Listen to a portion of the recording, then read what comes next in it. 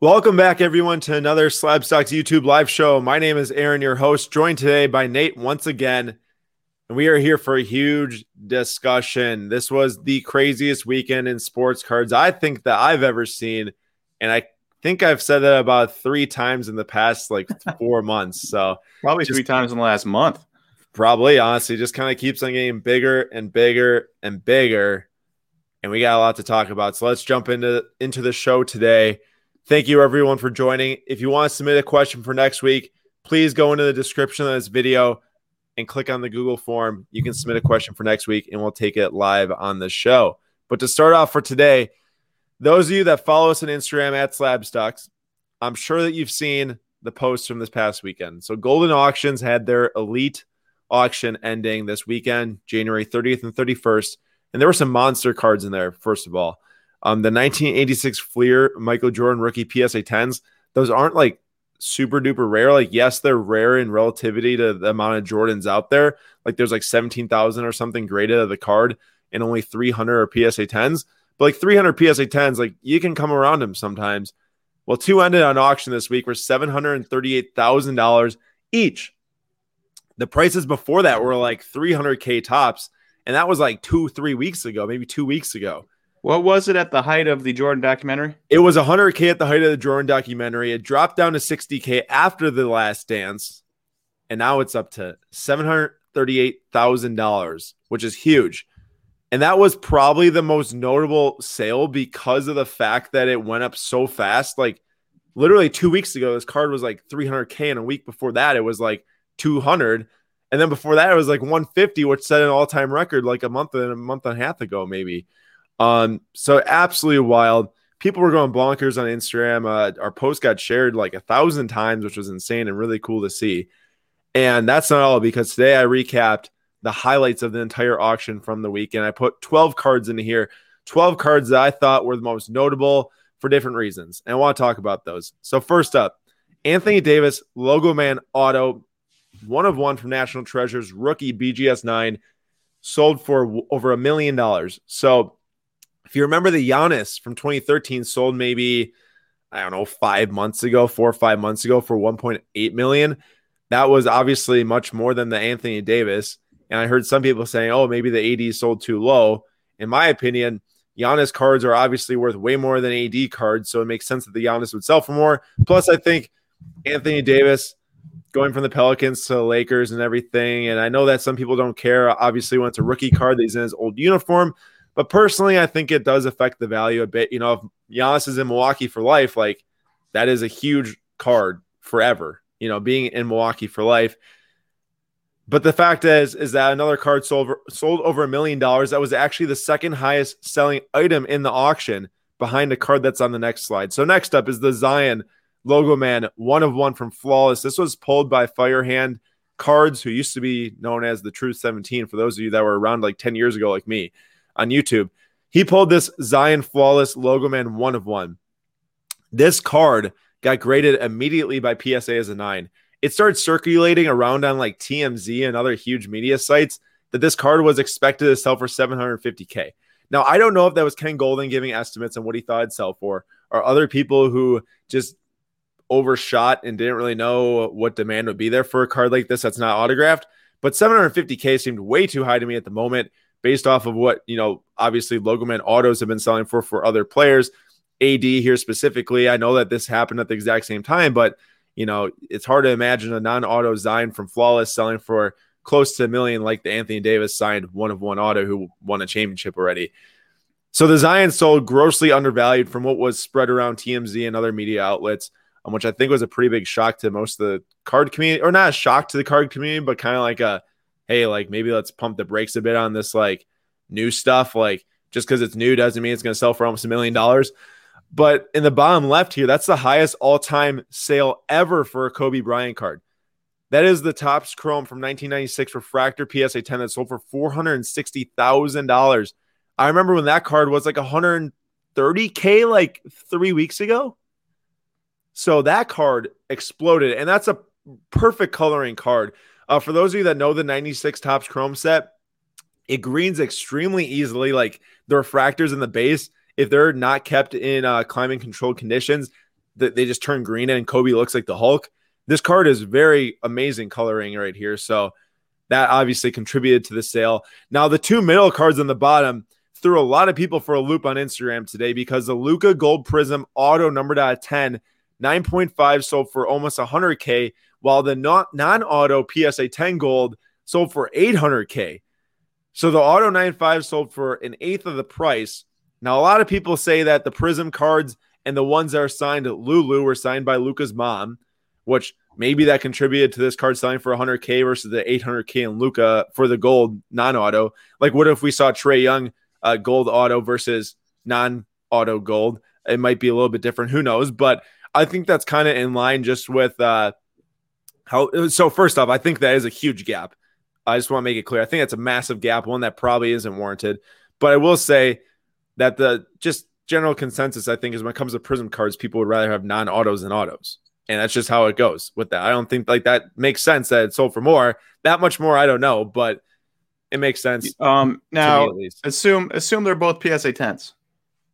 Does that affect? Yeah, I think PSA 10 of that.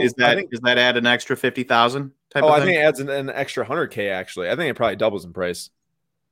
So maybe that gets a little bit better. It's a fourth of the price instead of an eighth of the price. Right, but I still think that it's a huge gap, and I thought that auto would maybe sell for closer to 250K. Maybe it is the whole Luka Mom auto thing that was holding a lot of people back. Maybe it's the fact that the picture is ridiculous.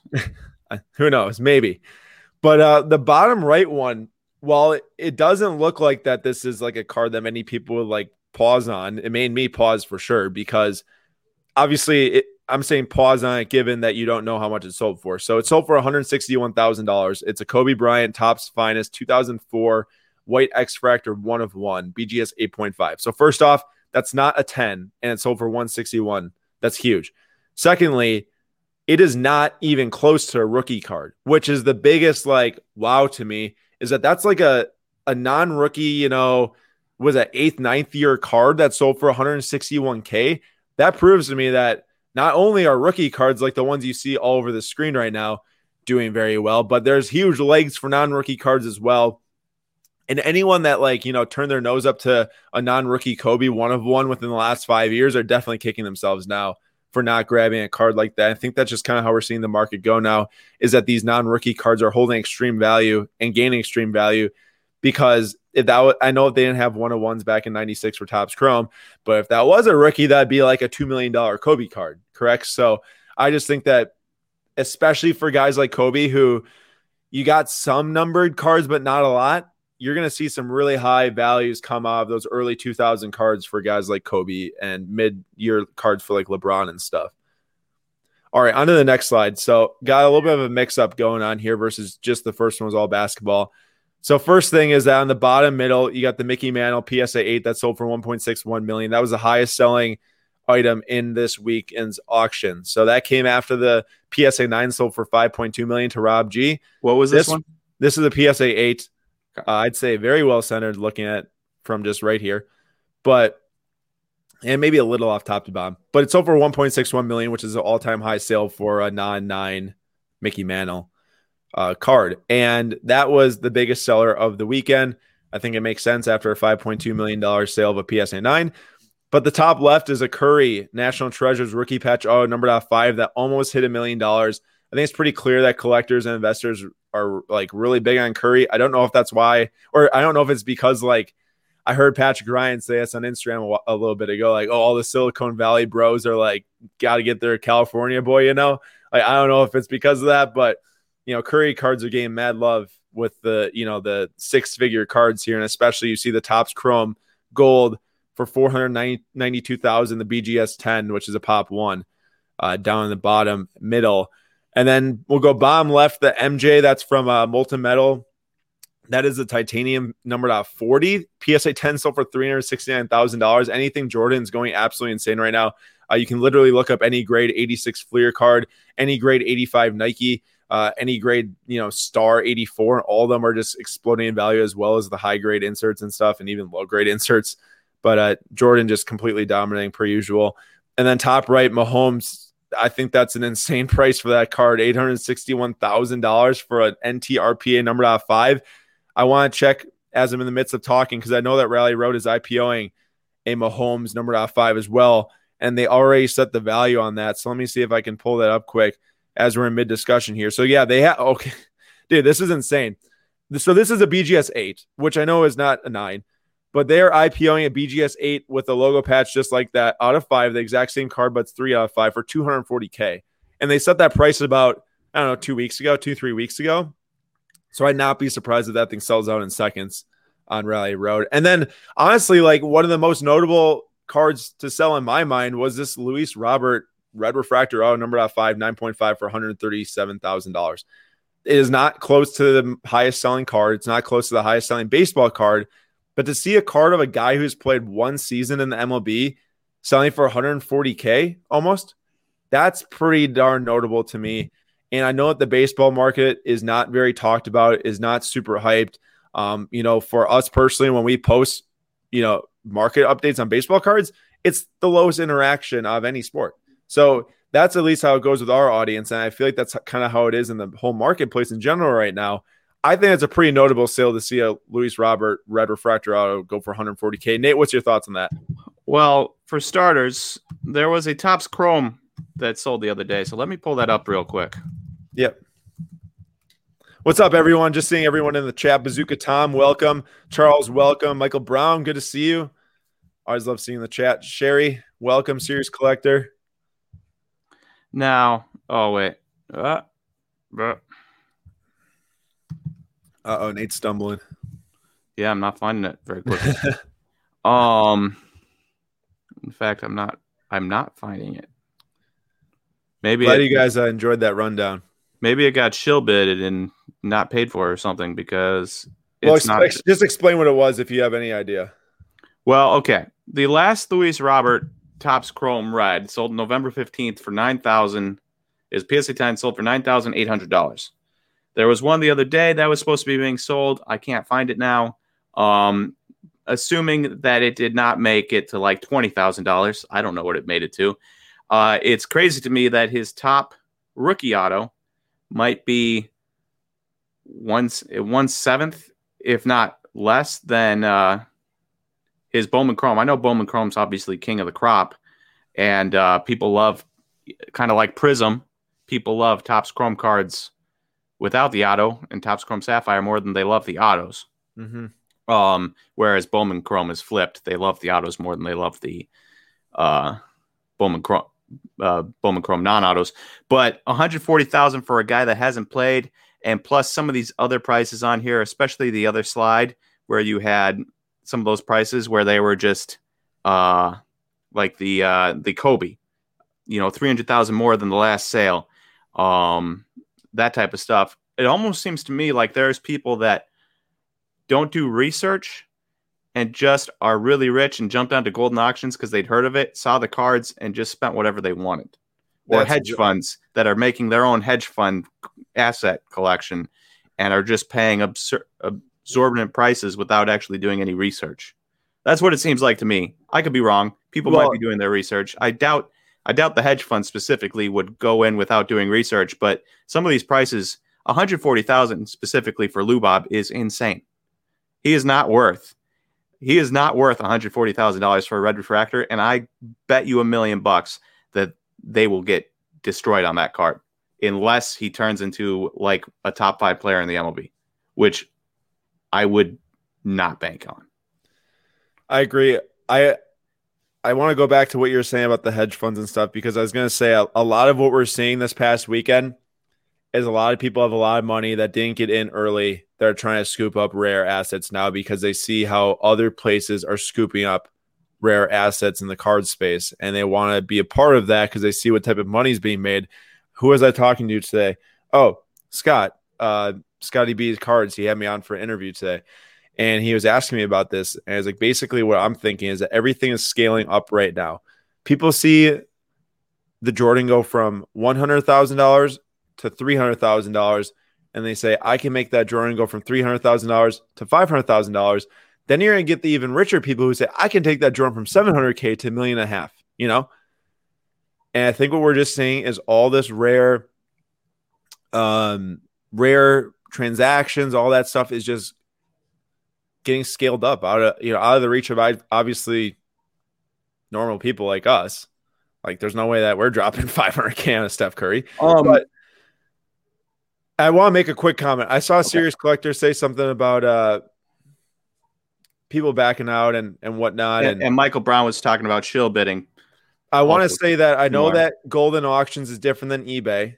They run credit checks on every single person that bids. They make sure that everyone that bids has the ability to buy these cards. That's not to say that all of them 100% go through the transactions, but I would take these sales way more, with way more weight than an eBay sale that just goes down on eBay, because anyone can hop on there and complete a sale in some sense. But not anybody can jump on Golden Auctions and do that. Like there's no way there's no way I would be allowed to hop on Golden Auctions and bet 140K on Luis Robert. But I could on eBay if it was ending, like that. So I would take these with much more weight than a normal eBay sale for sure. Not to say 100% of these are going to go through. Maybe something falls out, financial reasons, whatever. But these are pretty darn stinking close to what they should be, I'd say. And getting back to the big money talk, I don't know when. This was clearly, I'd say this was the biggest jump we've ever seen across the board in high dollar cards. Seriously, cards going from 150K to 400K in one auction, which is crazy to me.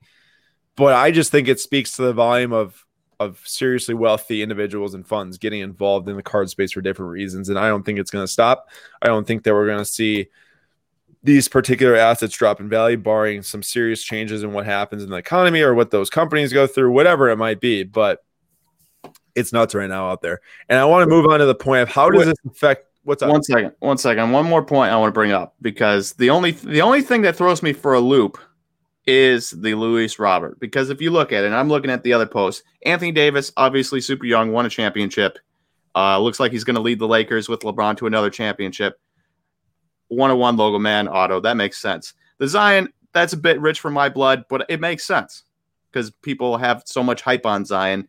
The Kobe's make sense, even though the one's a 2004, right? A rare Kobe's a rare Kobe. The Lucas makes sense because of how much hype, even though he hasn't won anything. I think 800 is probably a bit absurd, but I can understand it, I guess. If you go to the next slide. Yep. Right. People love Steph Curry, the two Steph Curry, and he changed the game completely with the way he plays the game. So it makes sense. Patrick Mahomes is about to play in his second Super Bowl. That makes sense that price would be there because people are banking on him being the greatest of all time when it's all said and done. The Jordan makes sense. The Mantle, obviously first year tops, one of the top 10 players of all time, if not top 5 players of all time. That makes sense. And then after all of that, you get to Luis Robert, who had 30 good games and 30 bad games last year, was never a top 5 prospect or a top 1 prospect. He's not Wander Franco or anything. Huge amounts of strikeouts. And it's not a 1-1, it's a 1-5. And it blows my mind. It blows my mind that all this money was spent. And then all of a sudden somebody was like, you know what? I'm going to gamble away $140,000. I wouldn't consider any of these other cards a gamble unless somebody like Luka or Patrick Mahomes gets hurt or Zion. The Luis Robert is a huge gamble. Yeah, and I think if you were to sort all these into low risk, medium risk, high risk, I think that the highest risk would be the Luis Robert and then probably the Zion right after that. But I think that's a huge gap between Zion and Luis Robert because the Zion's a game used logo man. Yeah. So I agree with you. I think it's insane. And I also think that when I was looking that this Luis Robert was the only card that sold over 100K that wasn't the name of Brady, Mantle, Curry, Jordan, LeBron, that type of thing, Mm-hmm. So it was very crazy. It's a very, very crazy to see. But I really want to move on to what does this mean for you all, because we can talk all we want about how this big money's coming in, what's doing for them, but we want to talk about how it affects you because that's way more important to you all and us too. So I just whipped up this little Instagram post, which is going to go up after this stream. Since the 2 MJ sales, this was 2 nights ago, Saturday night at 11 p.m. After 11 p.m. on Saturday night, 13 Topps Chrome LeBron PSA 10 rookie cards sold for a total of $438,000, average of $33,700, which is an all-time high. return on investment of 8% over 1 week, 107% over 1 month, and 781% over a year. So while, yes, this card is probably out of reach for like a lot of us, and you might say, oh, well, this doesn't affect me because I can't afford LeBron. Well, this is just the easiest thing to compare right away, really quick, is like, how does that LeBron get affected by all these sales? Because people see the MJ PSA 10 go for that much. They're like, well, I know that LeBron's lower or higher pop, but it's still LeBron's biggest rookie card. I want to get that. And after that, then you got the millions of people like us who can't afford that LeBron card that's now $34,000. So then that affects everything else. So basically what I'm trying to say is this weekend was absolutely massive, not for the reasons that big money is spending millions of dollars, but because low pop, scarce cards in the marketplace that you might be holding on to are now worth a lot. I mean, I saw the 1985 Nike Jordan promo rookie PSA 9. It just sold for $9,500 on auction right around the same time that the Jordan Fleer 86 PSA 10s sold for $730. Those Jordan 85 Nike PSA 9s were like $2,500 like a month and a half ago. And I bought mine a year ago for $300. It's one of my favorite cards in my collection. Now it's $9,500. And that's because of how all this affects the rest of the marketplace. More money gets pumped in. Those people put more money into the industry. It gets spread out between everyone in the industry who holds cards. And it just keeps building. I mean, the reason why the hobby is so big and the industry is so big is because people believe in it who are here. Like it doesn't get this big if people sell stuff and take it out. It just doesn't. I mean, what blows my mind is that you see the amount of people I see on Twitter that I've followed for years that don't talk about, had never talked about cards. I've followed them for years for their baseball, this or that, never once mentioned cards. And now I see multiple guys joining in, looking at cards. I'm not saying they're rich, but you're getting all of these people from sports that are finally paying attention. I bet you there's front office guys doing it. There's going to be, owners, Steve Cohen type guys doing it, and so on and so forth down the line. You're just going to get every person that's interested in sports pretty much at this point has probably heard about cards at least and is thinking about starting. I mean, that's how it kind of happened for a lot of people are in it right now, or at least like how it went for people who got into it in the past. It's like, yeah, it wasn't that popular like 4 years ago, but like if you're getting into it, it's probably because you like sports and you think you can apply your knowledge somewhere. So why wouldn't an athlete or an owner or a GM, those type of people get involved in it? That's how I got into it. Exactly. Like you love baseball. I didn't necessarily even know anything about cards. Aaron knew about cards. I was just like, oh, if I was going to buy cards, I'd buy this guy or that guy. Exactly. So it's nuts. It's really, really crazy. And hey, for everyone talking about 2020 Series 1, I know at the very end we're getting into 2020 Series 1's talk, so definitely stick around. All right, moving on to a couple things before the question. So last week Wednesday was the fourth consecutive Slab Stocks break, soccer break, that we hit a multi-$1,000 soccer card, hit that Fatih green on the right, insanely beautiful looking card. The box before that had the Fatih, Holland, and purple Ronaldo. Number out 25. It was a heck of a time. And that brings me to a point this week. We have 2 breaks remaining for this week. We are 50% sold out on these 2 breaks. It'd be really awesome if we could get to that finish line by Wednesday. So if you're interested in joining our Slab Stocks breaks, Nate will be in house on Thursday. Description link, slabstocks.com/shop to order your spots. There's no limit on the teams. And we're really looking to open up 2 of the best Bowman sets of all, or 2 of the best Bowman sets over the last 4 years for sure. And then some more Contenders football and some Mosaic football to get some nice value out of those. Hopefully you can grade some cards. So really, really looking forward to that. And hopefully if you guys got friends that are interested in baseball or football, send them our way. Looking forward to doing that. And then lastly, every week we just want to put the Discord link here. Discord link is in the description. It's free to join. Market talk going down. Lots of other stuff. Easiest ways to get updates from us too. So please join that if you want to be a part of the Slab Stocks community.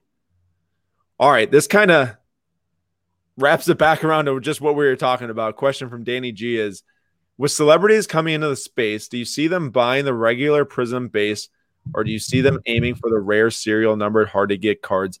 What's the better flex for them?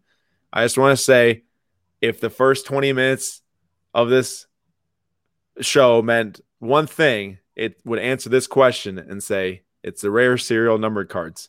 It is the cards that they can show and be like, look at this. I'm one of 50 owners that owns this. You know how back in the day, if you watched MTV, like Cribs or anything like that, or MTV, like red carpets or whatever, they'd always have like some random actress with like a $4 million like diamond ring on her finger that's like that big, just so she can show it off. And you go to the MTV Cribs, and the guys would have, beautiful home theaters, or $250,000 cars sitting in their driveway. This is going to be the new like flex for MTV Cribs, where people are like, look at this beautiful one of one Patrick Mahomes I got for $1,500,000. Yeah. And that's not to say that regular prison base don't have a place in the marketplace, because they do. It's for all the people that can't afford those. It has a place for us poors. It's got a huge place for the people that can't go and buy $50,000 to $500,000 cards. So basically, celebrities are probably going to get more into the space. I can't see them scooping up like a lot of 50 Zions and being like, look at my stack of Zions. Although they might. Some people might go with the let me build a couch on my Prism PSA 10 stack. So maybe they do that. But I would be more inclined to think that they'll get into buy up the rare cards, as we're seeing right now, which is why I think we just saw like 3x across the board on some of these super high dollar cards this past weekend. Nate, go for this one. So there was a question here, and it said, it's cut off a little bit. Oh, there we go. With all the GOATs going up, how come there's no talk about one of baseball GOATs and Ken Griffey Jr.? And so just to show you real quick, the thing on the right is auction prices, and I just grabbed a group of them.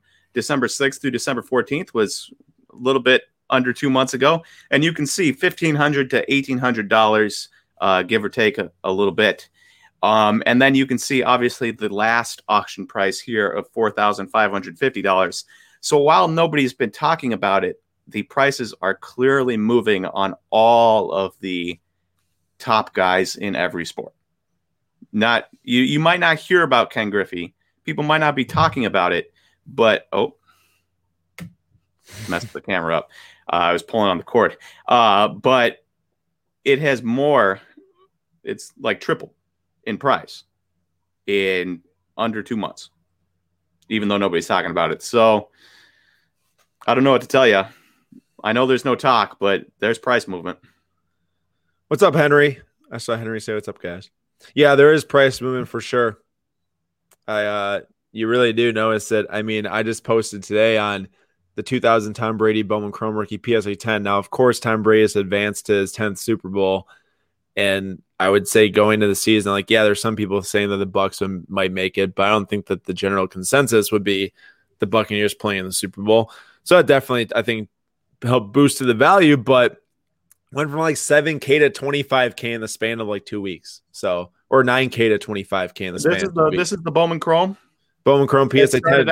That started out last year or last summer at like $1,500. Yeah. Do you remember when they were hitting 7 and people were like, oh, no way, that's real. That, it's way too much. Now it's 25. So, yeah, pretty crazy on that. But I think it's, you see the. So are we going to look back?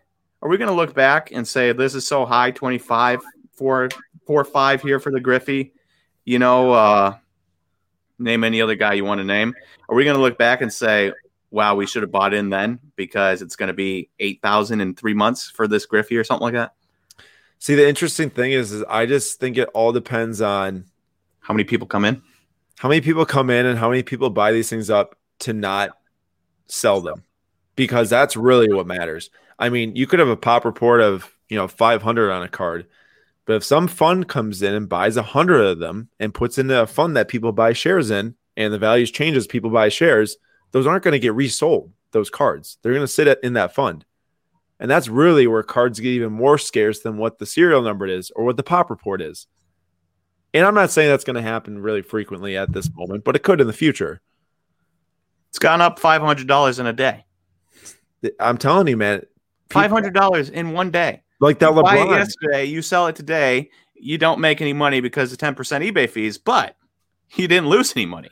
That LeBron went up 8% from that Jordan sale. Like it literally went up $3,000 because of the Jordan sale. The Jordans sold, and then people went on eBay and bought them for $3K more. It's crazy. It's absurd. All right, this is a interesting question, one that I don't think is going to come true, but we have seen the increase for first-year Prism Optics Select. Do you see a time where first-year championship MVP your cards see more of a demand? So I pulled up the 2000 Topps Chrome Kobe Bryant PSA 10 and the 2002 Topps Chrome Tom Brady PSA 10. These are significant because this is the first year that both of them won a championship in their respective league. Now, for me to figure this out, I literally had to go to Google and type in when was their first championship, because the casual just really doesn't know that, I'd say. I mean, you could guess around a time frame, but to get the exact year is, I'd say, difficult. And for that reason, I don't think that it's going to become a thing. I mean, how are you going to split hairs on a card like that has there's no insignia on it that says like, oh, first MVP, first championship. I don't think that this is going to become a thing. The first year Prism Optic and Select stuff becomes a thing because those sets mean something today and people want the first run of that set. And everyone knows when the first runs of those sets are. 2012 for Prism and Select, 2016 for Optic. Very easy. You can buy any player you want on those sets that were in the set. I don't think that like people would be like, oh, Kobe won his first championship in 2000. I need that 2000 Topps Chrome card, because honestly, that's probably one of the ugliest Topps Chrome cards I've seen made. I think all the borders were purple. Granted, it kind of works for the Kobe with the Lakers colors, but still. I don't know, Nate. Do you have different thoughts? I just don't think this is a real thing. I mean, there's always trends that I guess we won't see coming until they're here. So it could be a trend in the future. If you start buying them up and listing them as such, maybe it becomes a trend. But you'd probably have to have a lot of money to be able to sway the market like that. And honestly, like, I kind of like the cards that the manufacturers have been producing now that are like MVP cards in Mosaic, NBA finalist cards in Prism. Like those finalist cards have been around since 2012 for Prism. And I think those cards are really cool.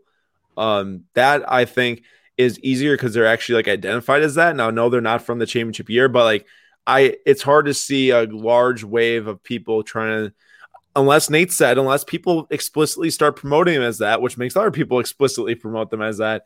Who knows? I mean, I don't want to say it can't happen, but just doesn't really seem like something to me, just because of like, it's not easy, I guess, to say. All right. Thoughts on leaving redemptions in the case with the Panini or Topps sealed sticker versus taking out and putting it in one touch? Does it affect the value if you take it out of the sealed case? Thanks, guys. I'm not going to lie. I was not going to spend the time to look for cards that both had the sealed sticker on it on eBay and then also didn't of the same card to try to find the price. But we can just talk about it a little bit. Obviously, to get the sealed sticker, you have to have a redemption, which is the rookie autograph refractor that you're looking at here. And then when you send it in, they will send you this, the rookie refractor autograph of Bo Bichette with the Topps sticker. For me personally, and this is going to be just a personal thing because it depends on what people value, I would prefer it to not have been taken out of that case. I know for a fact that only one person has touched this card now. Well, two people. Bo Bichette signed it. Somebody probably packaged it. Okay, a number of people have touched the cards, but one less than what it would be if you took it out and put it into a magnetic case, and that means a little bit more to me, I guess, than it should. But I would prefer it to be with the Topps now sticker steel, or the Topps sticker still sealed. Yeah, I mean, in the past, I've seen people say like, "Oh, get that Topps sticker sealed because you know that it could be in better condition." But let's be real. I mean, there's probably good odds that it's not a 10 anyways if it comes from all the redemption handling and packaging and Bo signing and shipping it back. And, like you could buy a Topps sticker sealed and it could easily be an 8 or a 9, just like as if it was taken out of the case. Now, to me, the only reason why you take it out of the seal, unless you just don't like the look of it, is to try to look at it to grade. And if you put it back in without the seal and try to sell it, well, then maybe that's better odds, Yeah. So I'd say like, yeah, sure. Maybe there's a little bit of warrant to like spending more on it with the Topps seal, but I don't want to put too much weight on it. Obviously it's dependent on the card and the condition. So it's kind of hard, but I think this sums it up pretty well. If you're looking to resell it, keep it in the thing. If you're not grading it, if you're looking to just collect it, obviously remove the sticker and put it in a different case because that looks terrible on your mantle. Yeah, that looks stupid. Like, why would you display a card that's covering up half his head and, an eighth of the card? Oscar, good question. Slabstox Pro is going to be completely free when we come out with it. We're not going to be charging for any service when it comes out. When it comes out, that's the key thing there. I think I've talked about it quite a lot for those of you who are regulars here, but we are still planning on doing it. It has been delayed quite a bit. Hit some really hard, big road bumps with our external data feeds, which we then had to backtrack on and then go forward from there. So we are making great progress at this point. And fingers crossed, end of 2021 quarter one. By the end of March, this better be in your hands. Otherwise, we done messed up. That's the plan. All right. With all the investing in seal wax, do we know how likely cards of today will brick together like some of the 90s cards? It seems more glossy / chrome cards are the more likely they are to brick together. So while that is semi-true, I do know that cards can brick without them being gloss. Actually, I guess it is mostly glossy and chrome. Yeah, they're glossy cards, just not chrome. I guess let me cut to the chase here. So, I mean, I would not be surprised if the sealed boxes of today, if they're not kept in climate-controlled places, that, yes, they will probably brick. I opened some 2019 Optic, which are, and when he says brick, he means sticking together. All the cards stick together in the pack. And when I opened 98 Topps Chrome for our break, they all stuck together. I was very careful, took them all apart, and nothing was damaged. But it's very much harder to open the box at that point. But I guess my point is I would not be surprised because, yes, there are chrome cards. Yes, there are glossy cards. Unless there was like some super innovative way that they're producing these things that keep them from breaking together or sticking together, then maybe not. But I would assume that they would, unless they're kept in a climate-controlled facility. Hey, how concerned are you with warping? So I had 2015 Bowman chilling around the house, not in anything, just sitting out, right, in a desk drawer. And you look at all the cards, and they're, if you can see my hand, they're like that, right? Flat card, 2015 Bowman. I've ran into some similar things with like chrome cards that have sat in a box for a long time. They like start to, warp quite hard. I wouldn't be extremely concerned with them sitting in packs. I mean, I guess my biggest thing is like, please keep your cards if you have sealed boxes and a lot of money, dollars in sealed boxes in a climate controlled facility versus just in a room that doesn't have air conditioning, because then you're going to see problems. That'd be my first suggestion.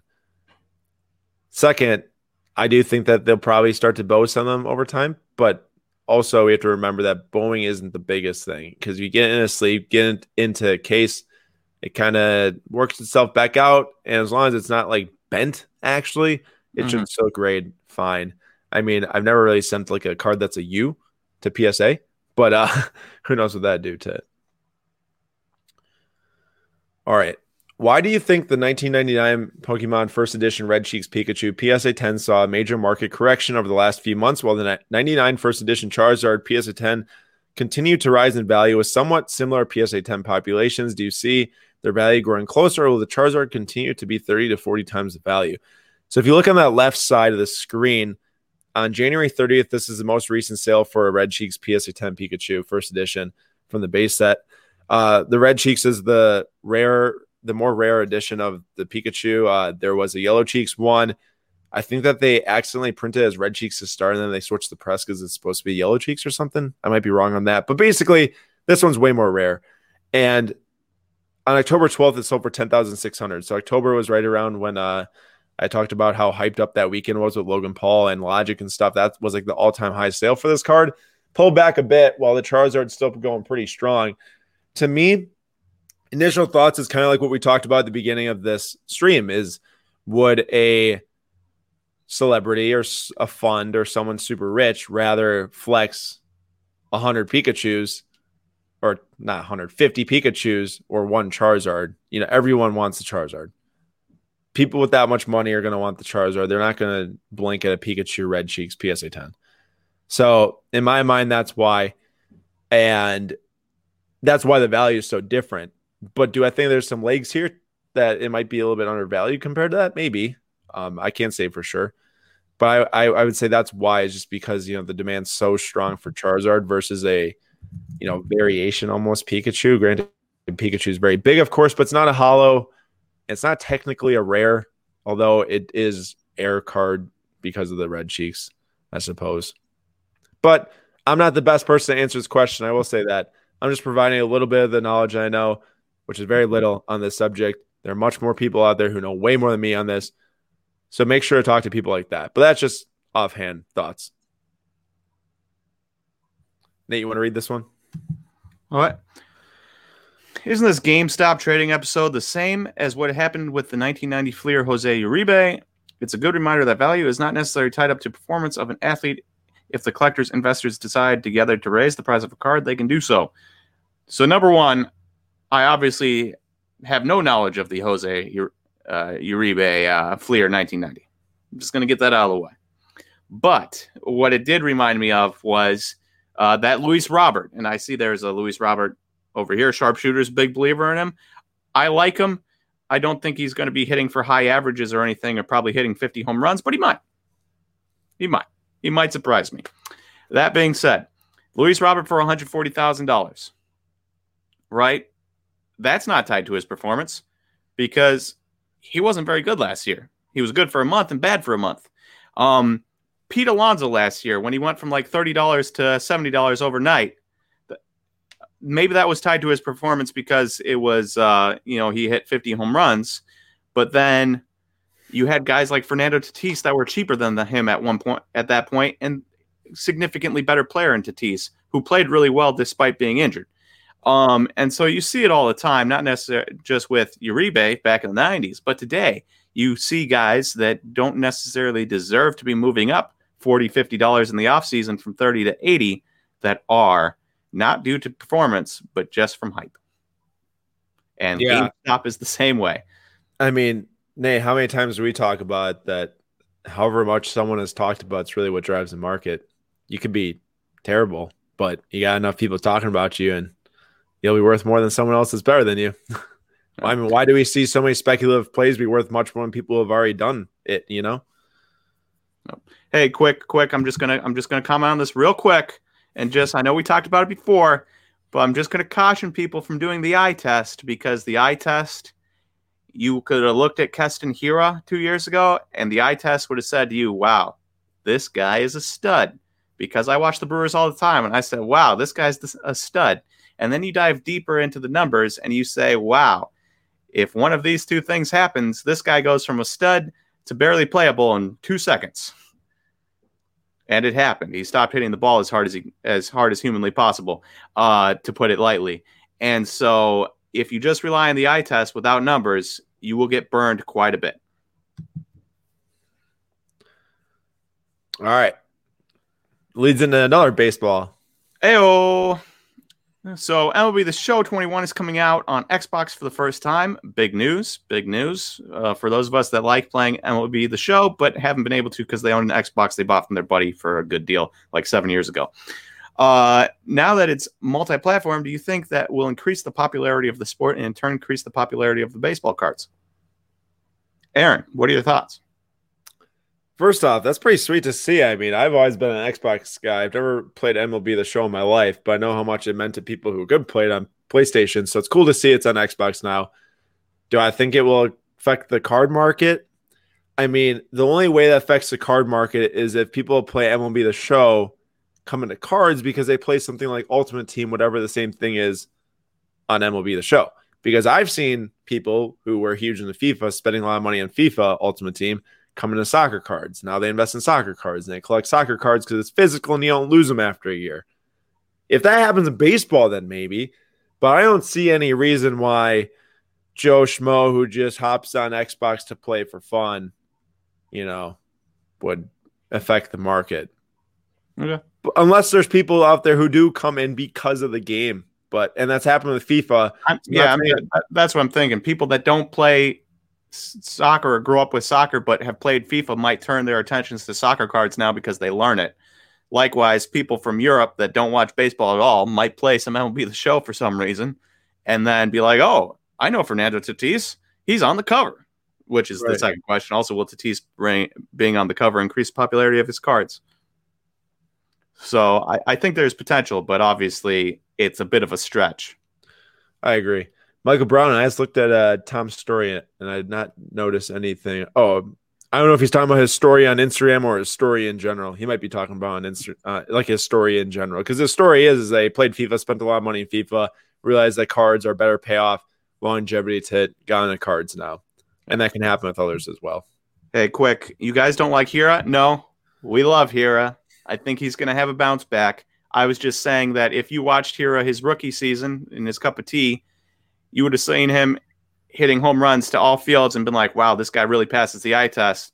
And then when you dive into the numbers deeper, you said, oh, wow, there's a couple things in here that are red flags that if they backtrack a little bit, he goes from MVP candidate to bench player candidate real quick. And so that's going to happen with a lot of guys. And those guys are the risky investments. Luis Robert would be a risky investment in my mind. Kyle Lewis would be a risky investment in my mind. Guys like that. Guys, and then obviously you can tell who's not a risky investment. The Mike Trouts of the world and stuff. They pass the eye test type of thing. Yeah. All right, this is the last question on the slideshow for today. Nate, can So, for those of you that don't know, 2021 Top Series 1 checklist is out. This was actually my own question, asking myself just so we could talk about it because nobody asked it in the thing. And I didn't choose. It's a 233-player checklist, 230-player checklist. A lot of that is vets, obviously. There's a lot of good rookies, a ton of good rookie pitchers, Nate Pearson, Luis Patino, all those guys. But we didn't cover them here. We just covered position players that I thought had a chance, just even a chance to break out. Hey, Casey Mize. Do you see Casey Mize as a rookie in this too? Yeah. Casey Mize, Nate Pearson. Yeah, I didn't take any pitchers. The pitcher list would just be as long, right? Right. People don't care about pitchers. Now you look at it and I categorize them by position. So we've got 4 catchers in Dalton Varsho, Joey Bart, Tyler Stevenson, and Keibert Ruiz. Obviously, Ruiz and Bart and Varsho are all from the NL West with the Diamondbacks, the Giants, and the Dodgers. You've got 2 first basemen / outfielders. Evan White has not played outfield in his career, but I think he will. But he's an incredibly good defensive first baseman, so maybe they won't move him off. Ryan Mountcastle played mostly outfield last year, but is a first baseman also. So don't really have a true first baseman here, but they're not outfielders either, right? And then you've got 2 light hitting second basemen in Nick Madrigal and Luis Garcia. The only guy that could play shortstop in Andres Jimenez, shortstop second baseman, but he's more of a second baseman. Isaac Paredes, who is a light hitting third baseman, doesn't have a ton of pop, but has a good contact. Alec Baum, who obviously everyone knows is a stud. Christian Pache, who is a defensive first over offensive outfielder, but there is some upside there. Leo Tavares and Jesus Sanchez, who are meh offensively, but you never know. Something might click, right? And then you've got Monte Harrison, big-time power, big-time athlete. Things haven't clicked for him. And then the 2 best bets for big money in Dylan Carlson and Joe Adell. Now, there is a ton of depth here. Obviously, a ton of depth here. But like we said, people don't buy catchers. So you can almost completely knock them out of the equation. Hey, I think people will be buying. Think of the market now versus then, though. Yeah. I can see people buying up Joey Bart and PSAing them. Joey Bart will be interesting to see if he can flip the script. Fair? Yep. Okay. Ryan Mountcastle and Evan White. Evan White is not a power hitting first baseman. So he's probably out of the mix unless they move him to center field, which he could definitely play. Then he becomes infinitely more interesting. Ryan Mountcastle, a fine first base outfielder option. Orioles aren't good, so that might boost his stock if he's the only good Orioles player, right? Nick Madrigal and Luis Garcia, I wouldn't touch with a 10-foot pole because they just don't seem like they're ever going to get power. And power sells. Jimenez, we'll see, just change teams, wild card. Paredes, maybe he can get some power at third base, and then he becomes an interesting player. But really, it's Joe Adell, Dylan Carlson, Alec Baum, and to some extent, Pache are the 4 guys you're really banking on here to carry this checklist. So I like it. I just don't think there's as much upside as 2020 Series 1. There's more depth, but there's just not as much upside to my mind. I'm not going to comment on the baseball side of it. I mean, that's your thing, and I trust you with all that. But you did spell Jesus Sanchez's name wrong. Did I? Oh yeah, I did. I'm just messing around with you. I think that this is an interesting set because if Topps does something for the 70th year like they did for the 60th year, if we remember the 60th year, that was Mike Trout 2011 update, Diamond anniversary cards, Cognac Hope Diamond, all that jazz.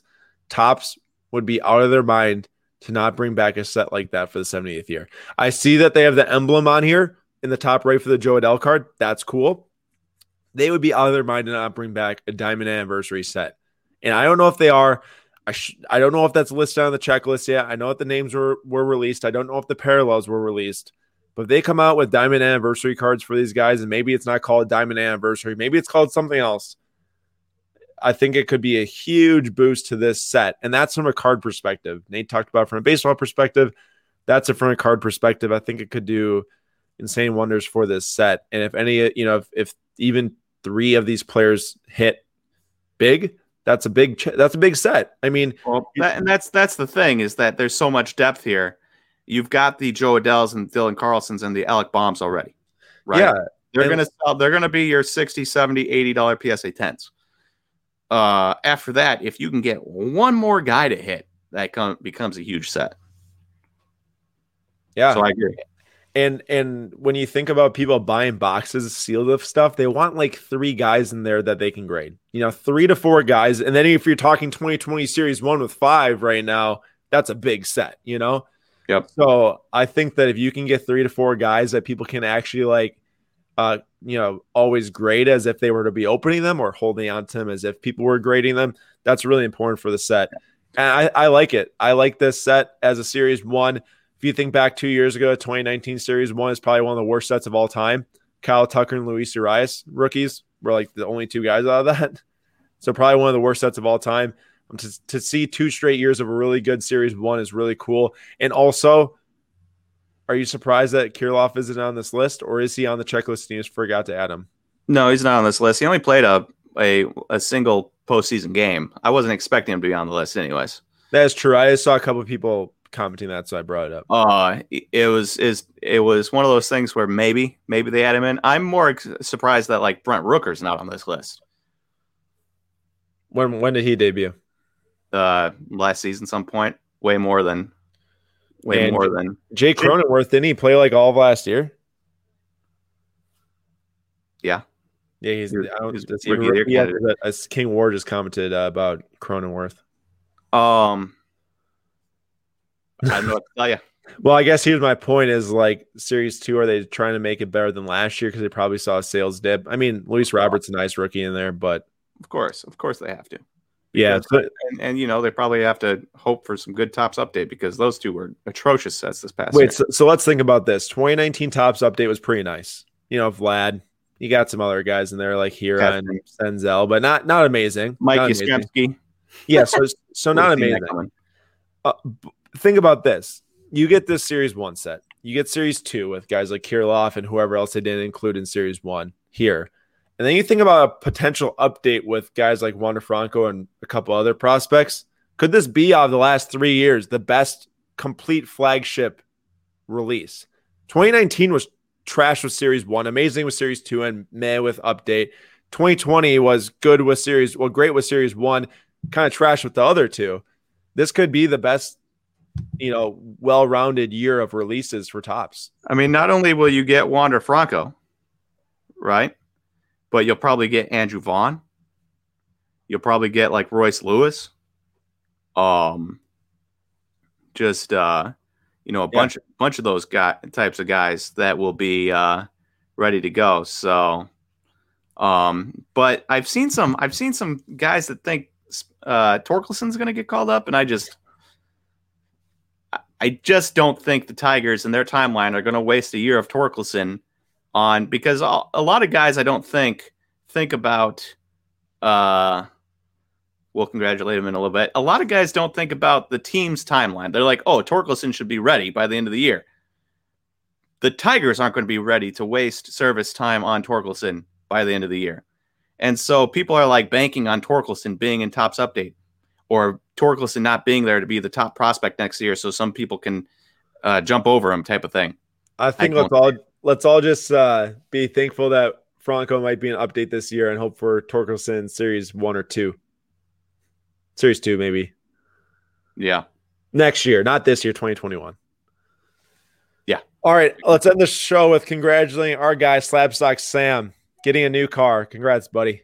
A lot of hard work paying off. And also, with that, $5 to Cam Kesem. Thank you, Sam. That $5 is going straight to Cam Kesem for this week of donations, as we do every week at Slabstox Breaks and YouTube Lives. It's been a great time. Over $630, I think, already donated. I made last week's donation on Friday, and really, really awesome. All right, everyone. That was a fun show. Yeah. A lot to talk about for sure. And I think that there's a lot to look forward to in the marketplace for all sports in all categories. This is not just basketball cards now, guys. This is everything. This is Marvel cards, as I saw a lot of you said in the chat that we didn't get to today. Marvel cards have been doing very well. You know, this is a lot of stuff. How are Game of Thrones cards doing before that new Game of Thrones series comes out like next year? You never know. You never know. And Michael Brown tossing in another $5. I'll have to mark that down on the list, and I'll put it onto tomorrow's tally for us when we're breaking basketball tomorrow. With that being said, if you guys want to join Thursday's Break with Nate, slabstox.com/shop, trying to fill up the last 50% of the spots. That'd be really sweet. So we can look forward to next week then for that. But thank you all for listening to today's show. Lots to look forward to. Like I'm saying, please head over to Slabstox Instagram to join the discussion further than just our YouTube live. There's a lot of comments, a lot of people talking over there constantly. And definitely join the Discord if you guys want to just talk with each other too and build a community. That's what we're here for, is connecting people to sports cards and each other. So thank you all for watching. Really appreciate it.